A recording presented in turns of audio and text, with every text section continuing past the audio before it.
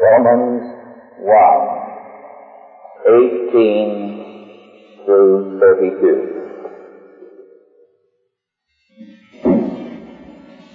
For the wrath of God is revealed from heaven against all ungodliness and unrighteousness of men who hold the truth in unrighteousness. Because that which may be known of God is manifested in them, but God hath showed it unto them. For the invisible things of him from the creation of the world are clearly seen, being understood by the things that are made, even his eternal power and Godhead, so that they are without excuse. Because that when they knew God, they glorified him not as God, neither were thankful. That became vain in their imagination, and their foolish heart was darkened. Professing themselves to be wise, they became fools, and changed the glory of the uncorruptible God into an image made like to corruptible man, and to birds, and four-footed beasts, and creeping things. Wherefore God also gave them up to uncleanness through the lust of their own hearts, to dishonor their own bodies between themselves, who changed the truth of God into a lie, and worshipped and served his creature more than the Creator, who is blessed forever. Amen. For this cause God gave them up unto vile affections, for even their women did change the natural use into that which is against nature. And likewise also the men, leaving the natural use of the women, burned in their lust one toward another, men with men, working that which is unseemly, and receiving in themselves that recompense of their error which was meet. And even as they did not like to retain God in their knowledge, God gave them over to a reprobate mind to do those things which are not convenient, being filled with all unrighteousness, fornication, wickedness, covetousness, maliciousness, full of envy, murder, debate, deceit, malignity, whisperers, backbiters, haters of God, despiteful, proud, boasters, inventors of evil things, disobedient to parents, without understanding, covenant breakers, without natural affection, implacable, unmerciful, who knowing the judgment of God that they which commit such things are worthy of death, not only do the things, but have pleasure in them that do them. Our subject this morning has a special reference to verses 26 and 27, which highlight as the culmination of apostasy from God, homosexuality, a perversion which is sexual relations of man with man and of woman with woman. We now face the culmination of a long campaign in the courts and in the halls of various governmental bodies and in the press to remove the laws against homosexuality from the statute books and to permit any such relationship between consenting adults. Part of this is a new anti-biblical interpretation of this perversion. The facts are read in an evolutionary framework, and so we are told it is a form of immaturity. Again, others read it as environmentally determined, so that the pervert is simply reflecting his environmental conditioning. Again, there are others who say it is simply a flight from masculinity in a difficult world. All these and the other variations of the modern interpretation share in common an environmental and an evolutionary approach. There are those, in fact, who claim that it is a basic component of all people, so that all of us have some aspect of every perversion in us. These perversions are all defended by many writers today. For example, Dr. Lars Ellerstam of Sweden defends all perversion. In fact, he demands that the very word perversion be dropped. He defends, for example, incest, and he says he is happy to see it on the increase among his friends. He defends exhibitionism, pedophilia, scleromania, althomania, homosexuality, scopophilia, necrophilia, and many, many other perversions. In fact, there is only one thing he criticizes and speaks of it as the one dangerous form of sexual relationship. And I quote, "Of all forms of sexual intercourse, the heterosexual kind, that is, between man and woman, the normal, is the most dangerous, having the greatest potential risks in social consequences. Yet this act is touched about with fewer restrictions than several other sexual expressions of a far tamer kind. Nevertheless, we consider it a happy and healthy state of things if people satisfy their sexual urge in this routine manner. Would it not be better if we encouraged people's perversions instead, and taught them to condition their sexual secretions to other rights and stimuli besides heterosexual coercion? Would it not be in the interest of the whole world to provide such education as might, in the long run, prove a solution to the problem of overpopulation?" Unquote. And so, of course, he calls for sexual education in the schools, which will gear children to everything except normal sexuality. And this is precisely what we are getting today. It is interesting that St. Agnes, who writes the introduction to Dr. Ellerstand's book, says very candidly, and I quote, "Present-day Sweden is living through a sexual revolution. The first victim to be hunted down is morality. In religious wars, absolution is always given for deeds of violence committed for the cause. Similarly, the crusade against classical moralities lends its participants a kind of immunity." Unquote. Now, St. Agnes says this approvingly. In other words, there is, and we could say not only in Sweden, but everywhere in the world today, a revolution going on, a religious war. And the first victim to be hunted down is morality, biblical morality. And any kind of violence for the cause is now approved, because it is a war, and it's a holy war for these people against Christianity. The Christian is today the villain. It is his morality which is regarded as degenerate and perverted and twisted, and the pervert is regarded as the misunderstood, sensitive soul. I could spend hours citing various modern writers who play variations of that theme.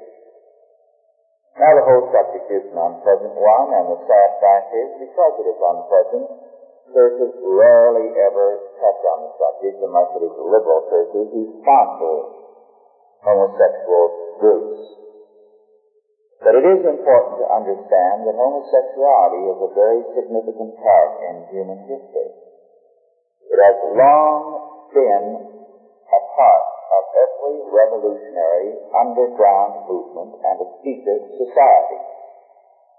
It has a long history from pre-Christian times of being linked to subversive and revolutionary movements, and still does today.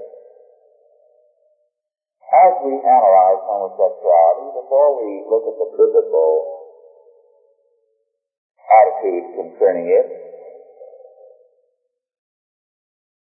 it is important to recognize certain facts concerning it. Incidentally,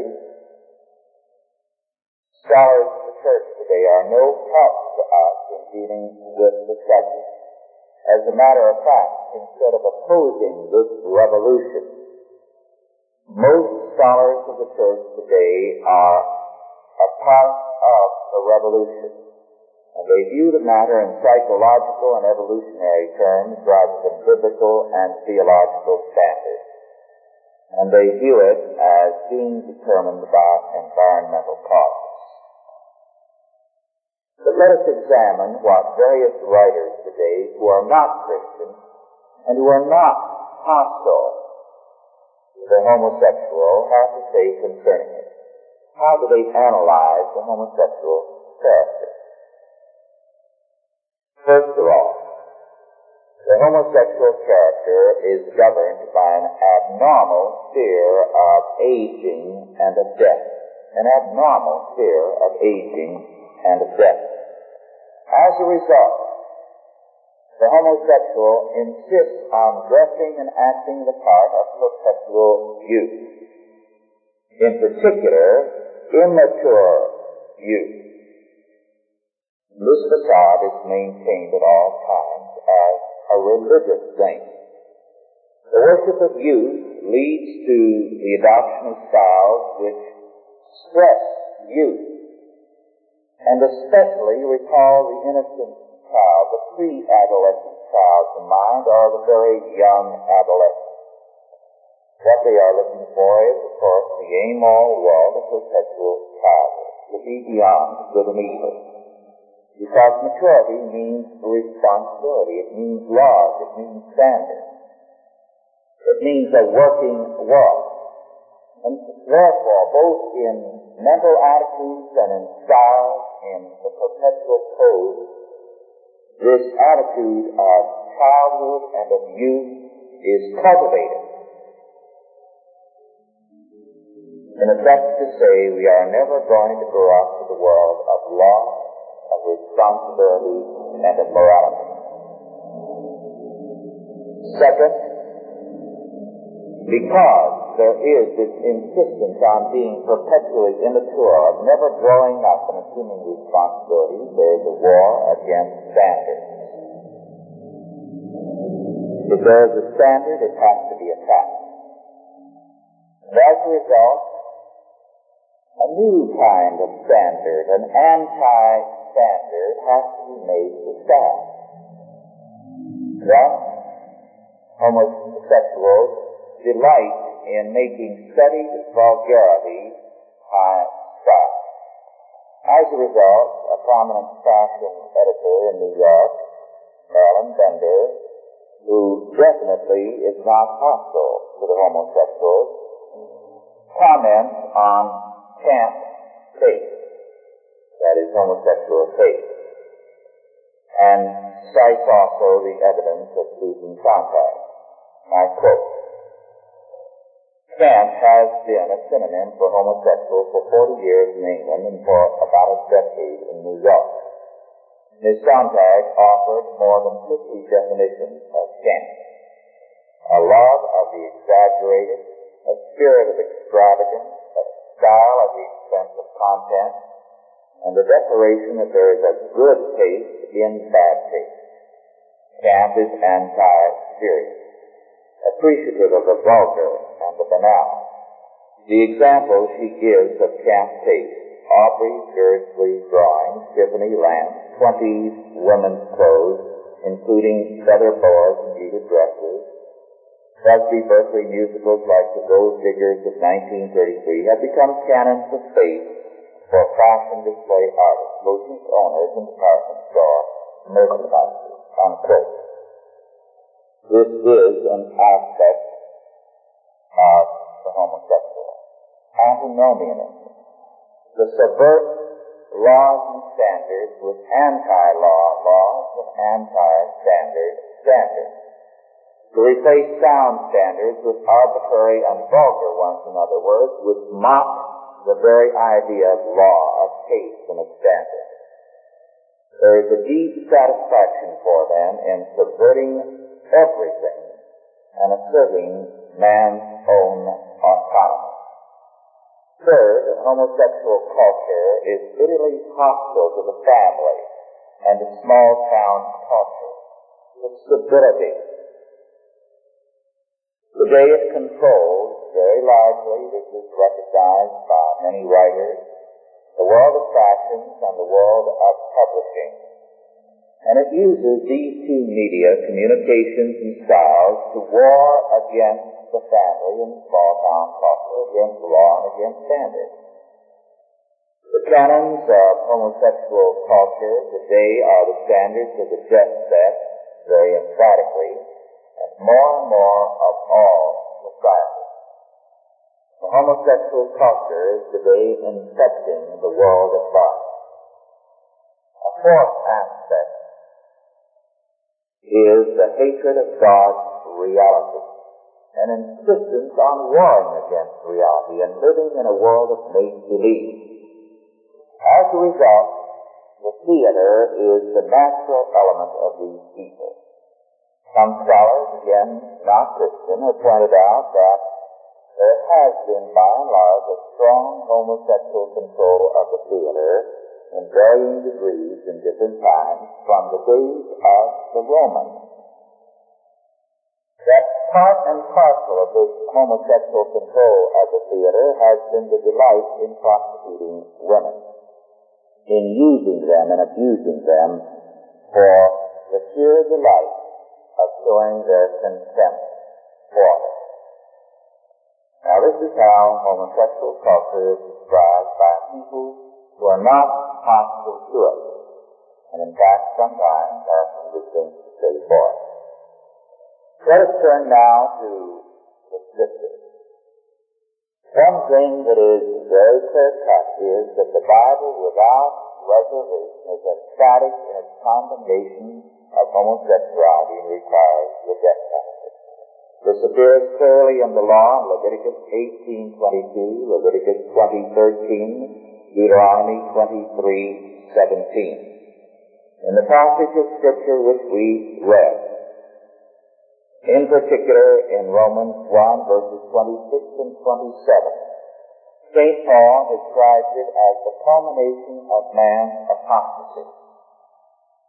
And in verse 27, where the King James reads how men, leaving the natural use of the women, burn in their lust one toward another, the word burned in the Greek is more properly translated and should have been so rendered here as burned out.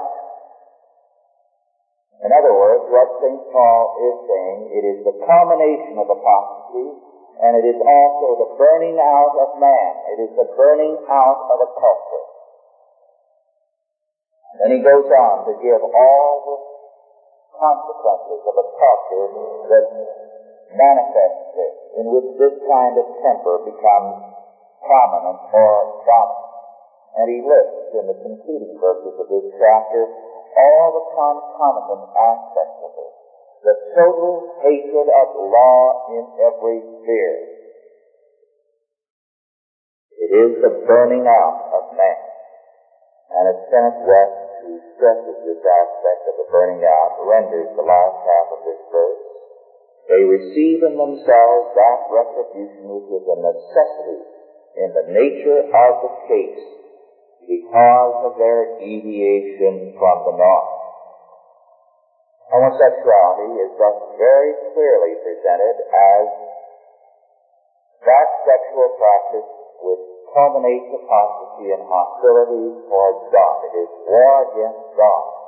It is the denial of God's natural order and law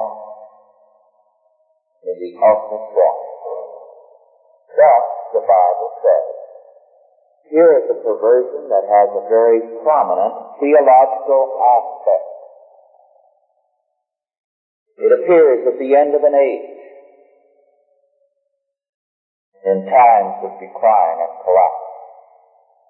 And therefore, God singles it out above every other perversion as symptomatic of a world about to face judgment, a world in radical apostasy.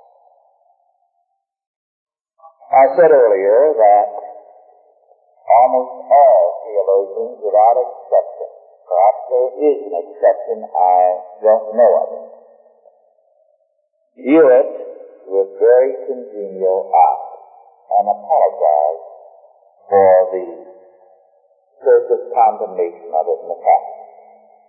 We find this even in one distinguished German theologian, Helmut Seilich, who is aware of the theological implications. Let me quote Seilich. He says, There can be no doubt that the Old Testament regarded homosexuality and pederasty as crimes punishable by death.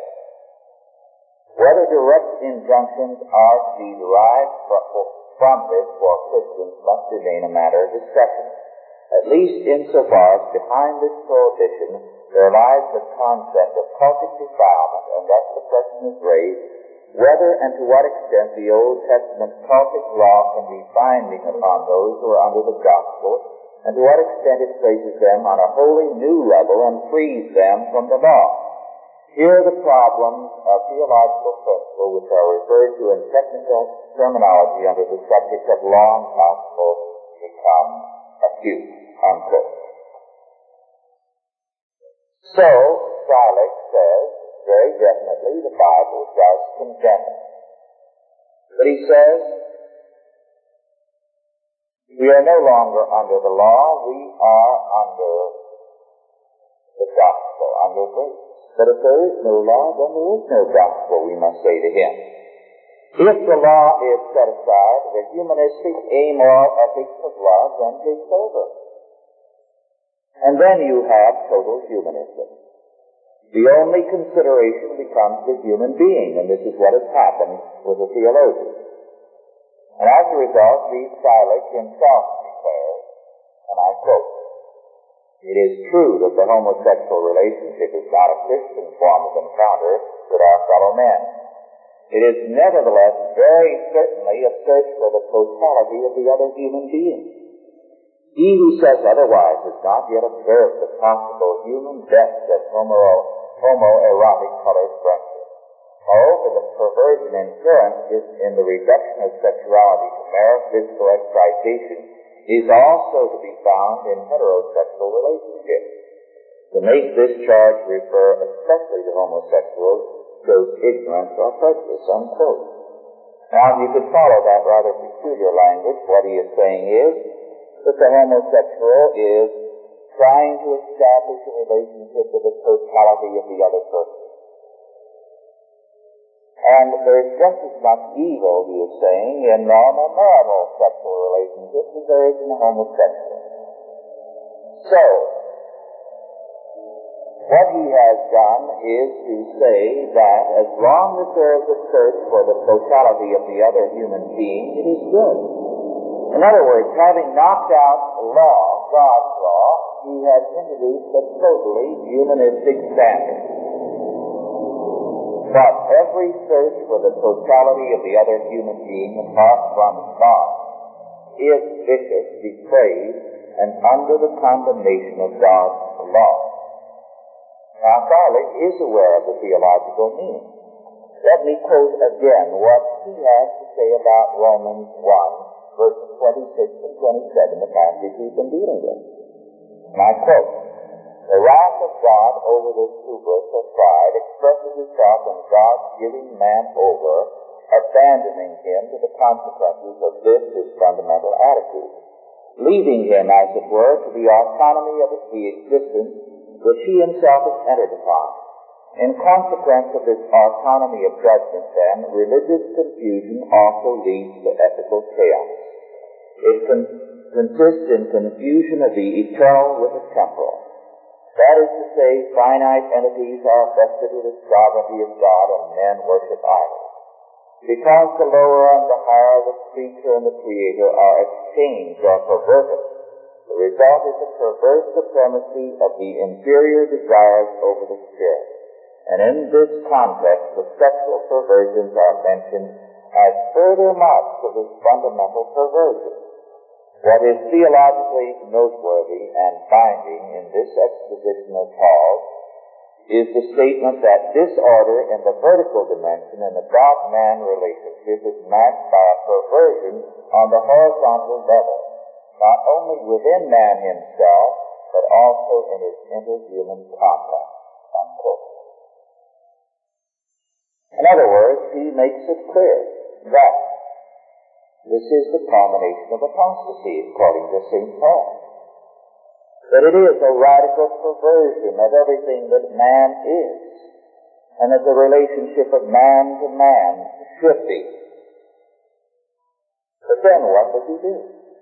He says that all of this is set aside because we are now no longer under law.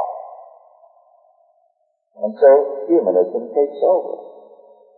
In other words, what the theologians today are telling the church is that the Bible, whether you believe it or not, no longer has any validity because we are under love, not under law.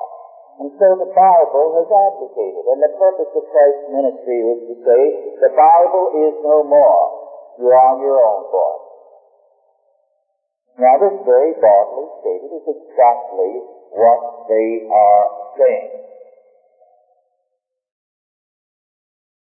And so they end up by championing this. And even Christianity today, which is supposedly and is the most prominent evangelical magazine in the United States, comes out and states very plainly that the homosexual is more sinned against than sinning. Having abandoned their faith in the binding quality of God's law, they abandon all Scripture. Can they be called Christians? As a result today, instead of seeing it as Silas does, he admits, as St. Paul says, this is war against God, against other men, and against oneself. And yet he says, we can no longer condemn it, because the Bible has abdicated. This is the purpose of Christ, to abdicate God and Scripture. Therefore, they see it in humanistic terms as a natural act and as a phase in the development of man, not in terms of Scripture as an act against God and therefore against nature. The older term for it was that it is an unnatural act that is contrary to the order in nature, a product of the fall, therefore, and of its ultimate implications. The modern view goes along with the Marquis de Sade, who said, the rule of law is inferior to that of anarchy. The penalty that God requires is death. A godly order will enforce it. The homosexual culture, such as we have today, works to remove it. One further aspect of the law against homosexuality, one aspect of it, lesbianism, that of female homosexuality, the same evil, is called an uncleanness in Scripture. And instead of incurring the death penalty, encourage instead divorce, is ground for divorce, Deuteronomy 24:1, and of course, excommunication. Why not the death penalty for women? First of all, we have seen previously that the Scripture says that man's greater authority means greater moral responsibility and therefore greater guilt in sinning. Today our culture is conservative. The adultery of the man is not regarded as seriously as that of the woman, but in terms of Scripture, because the man has the greater authority, his guilt is greater. Second, because homosexuality is an expression of apostasy, men cannot in good conscience punish that which their own abdication of moral authority confirms. Hosea declared in Hosea 4:2, God declaring through Hosea, I will not punish your daughters when they commit whoredom, and your spouses when they commit adultery. For themselves have separated with whores when they sacrifice with harlots. Therefore the people that does not understand shall fall. God says, in other words, there is punishment. But the punishment is from God. The people or nations shall fall. The homosexual culture, we have said, is at war with God, and there are no negotiations possible in this war. That modernists and atheists will be in the enemy camp should not surprise us. But we know how far gone it is when periodicals like Christianity Today carry articles stating that the individual homosexual would appear to be more sinned against than sinning, because his condition is either genetic or environmental in nature and therefore not his fault. Thus we should not be surprised at what is happening today. Columbia University recently approved as a campus club a homosexual club. Chapters are going to be formed at other campuses, and plans are underway to establish chapters in California universities. Again, Ann Landers in a column recently wrote, and I quote, "The experts on homosexuality with whom I consult tell me that while the chances for a complete cure are extremely slim, the tortured homosexuals who hate themselves often profit from therapy. While it does not convert them into normal males, it helps them to accept themselves without guilt and shame and all self-destructive emotions that accompany these two involved." Unquote. In other words, what is the purpose of psychotherapy today? The purpose that Ann Landers commends, to enable them to be what they are, that is, to sin without guilt or shame. There is no escaping God and His judgment. Except the Lord build the house, they labor in vain that build it. And what is built today, as with St. Paul declared, all the ceremony of a homosexual culture, that is, a culture at war with God and God's reality, and is therefore under the judgment of God. We know the judgment of God, that they which commit such things are worthy of death, not only do the same, but have pleasure in them that do them. Let us pray.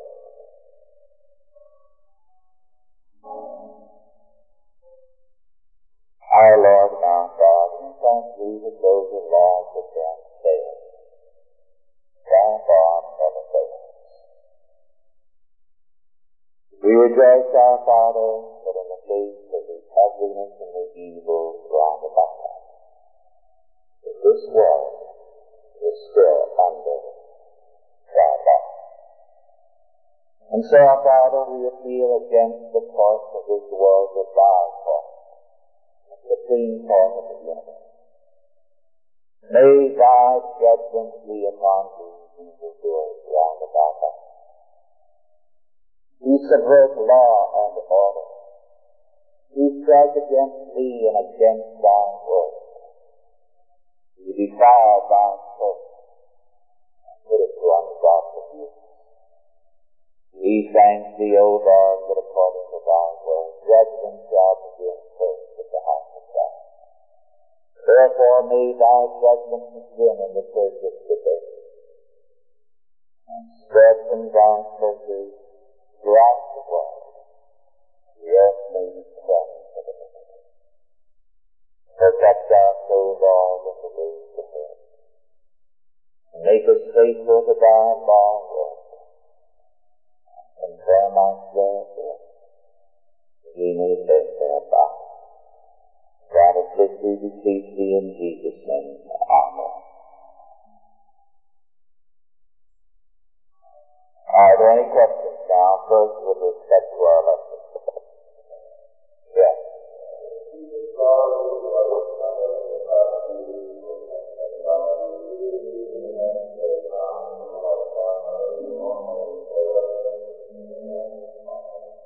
I don't know what Murray's attitude here is. Murray, on the whole, is fairly strict with regards to the law, but I don't believe he's commented on this.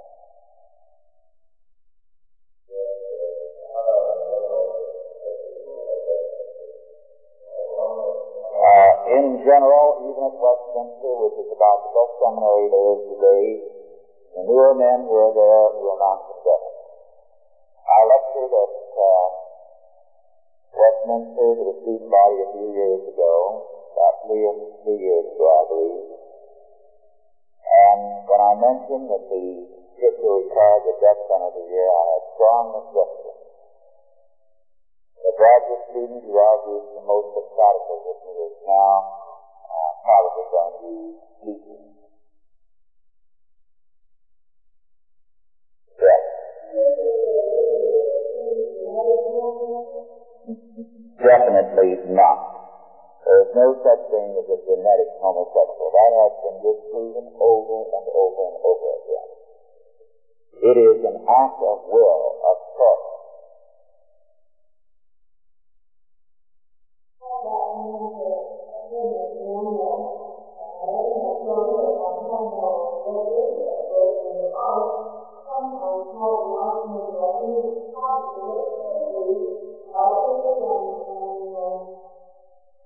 Dr. Edmund Bergler, a psychiatrist, a Freudian, whose opinions I would not agree with by and large, nevertheless, a few years ago, wrote a book, Homosexuality, the Keys or Way of Life.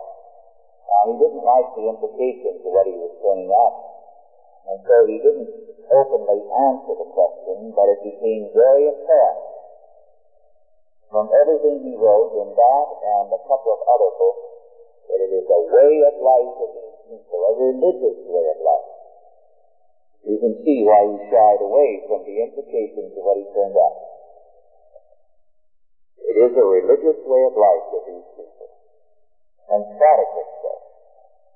And this is why it has a long history, almost as an underground church and religion. One writer a few years ago, a foreign correspondent, stated that there were some who believed, and he was writing of the situation in Europe, that the most powerful underground movement, the most powerful international in the world, was the homosexual international. And that its control in all subversive movements is very powerful. Its history is so closely linked for centuries, going back to pre-Christian times, with subversive, revolutionary, and illuminist movements.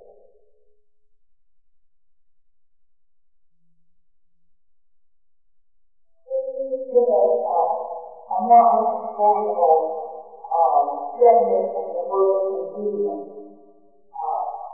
There are languages. Yes. Yes. Okay, that is in verse 28. Well, it's just translated as not right, morally wrong. That's as good as any. Words do change their meaning, and sometimes they startle us in terms of their original meaning.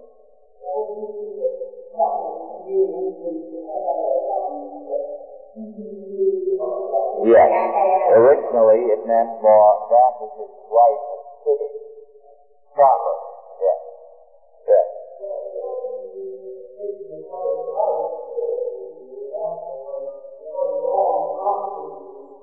Yes. Of course, this is true. From a scriptural point of view, that which is right and fitting and proper is also that which is most easy to do. This is why it was earlier spoken of as an unnatural act. And you see, we've lost that sense that word conveyed earlier. The perversion required an act of will. You had to go against that which is natural and normal for a man to do. So it had to be a kind of dedicated religious act, an anti-God act, a willful thing. Yes.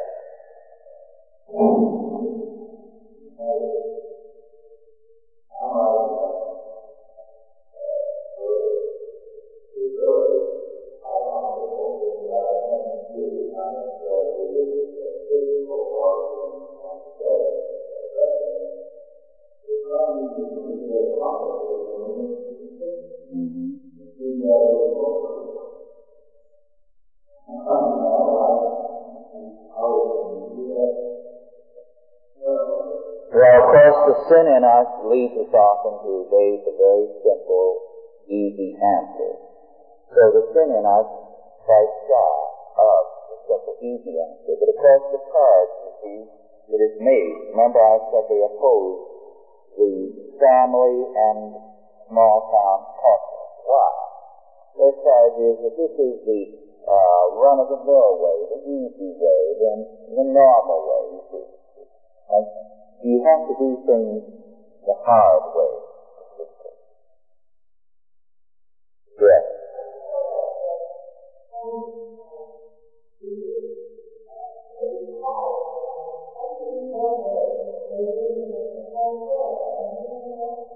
Very true. This is very rigidly followed today as a kind of principle because they are out to subvert. And so they do work their way into the churches and they try to prey on the sympathy of church people. But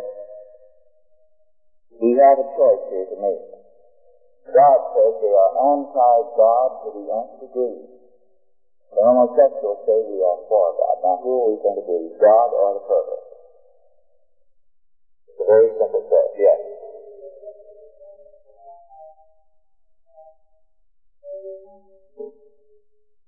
Verse 20, yes, for the invisible things of him from the creation of the world are clearly seen, being understood by the things that are made, even his eternal power and Godhead, so that they are without excuse.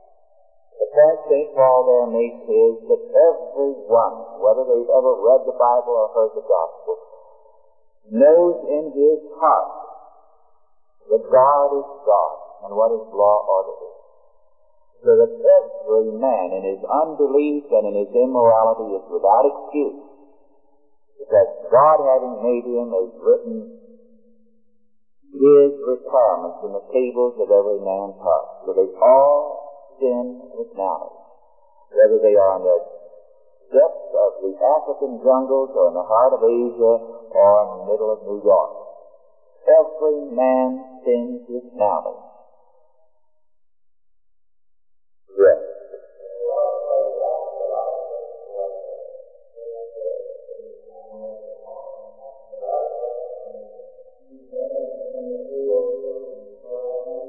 Yes, that's true. In some tribes they isolate the perverts, but in other tribes they're made the high priest or the medicine man, which indicates the extent of their perversity. Our time is just about up. A couple of things before I pass it on to you. Any of you who would like to be on the Prosecution Report mailing list, please give me your address. First of all, a little word of wisdom from Dr. Martin. He was asked a few days ago what he thought of all the nude stage plays which are now occurring, ones like Hair, and what his attitude was on the whole towards nudity on the stage. And he said he'd like to have time to think it over. And then he reported that he went home and took off his clothes, looked at himself in the mirror for a few minutes, and then decided it wasn't worth $5 to $11 a ticket to see something like that.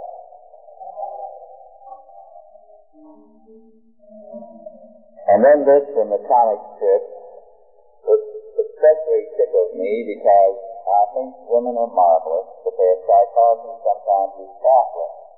I've had 2 husbands report this kind of incident to me, and then I meet it in ebb and flow. Ebb and flow are taking a trip on their vacation, and it's late at night, and Ed is getting sleepy, and he says, "We'll have to find somewhere to stay tonight. I'm getting drowsy. Look, there's a motel up ahead." And Flo says, "No, don't stop there. It can't be much of a place that has a vacancy." And with that, we are there.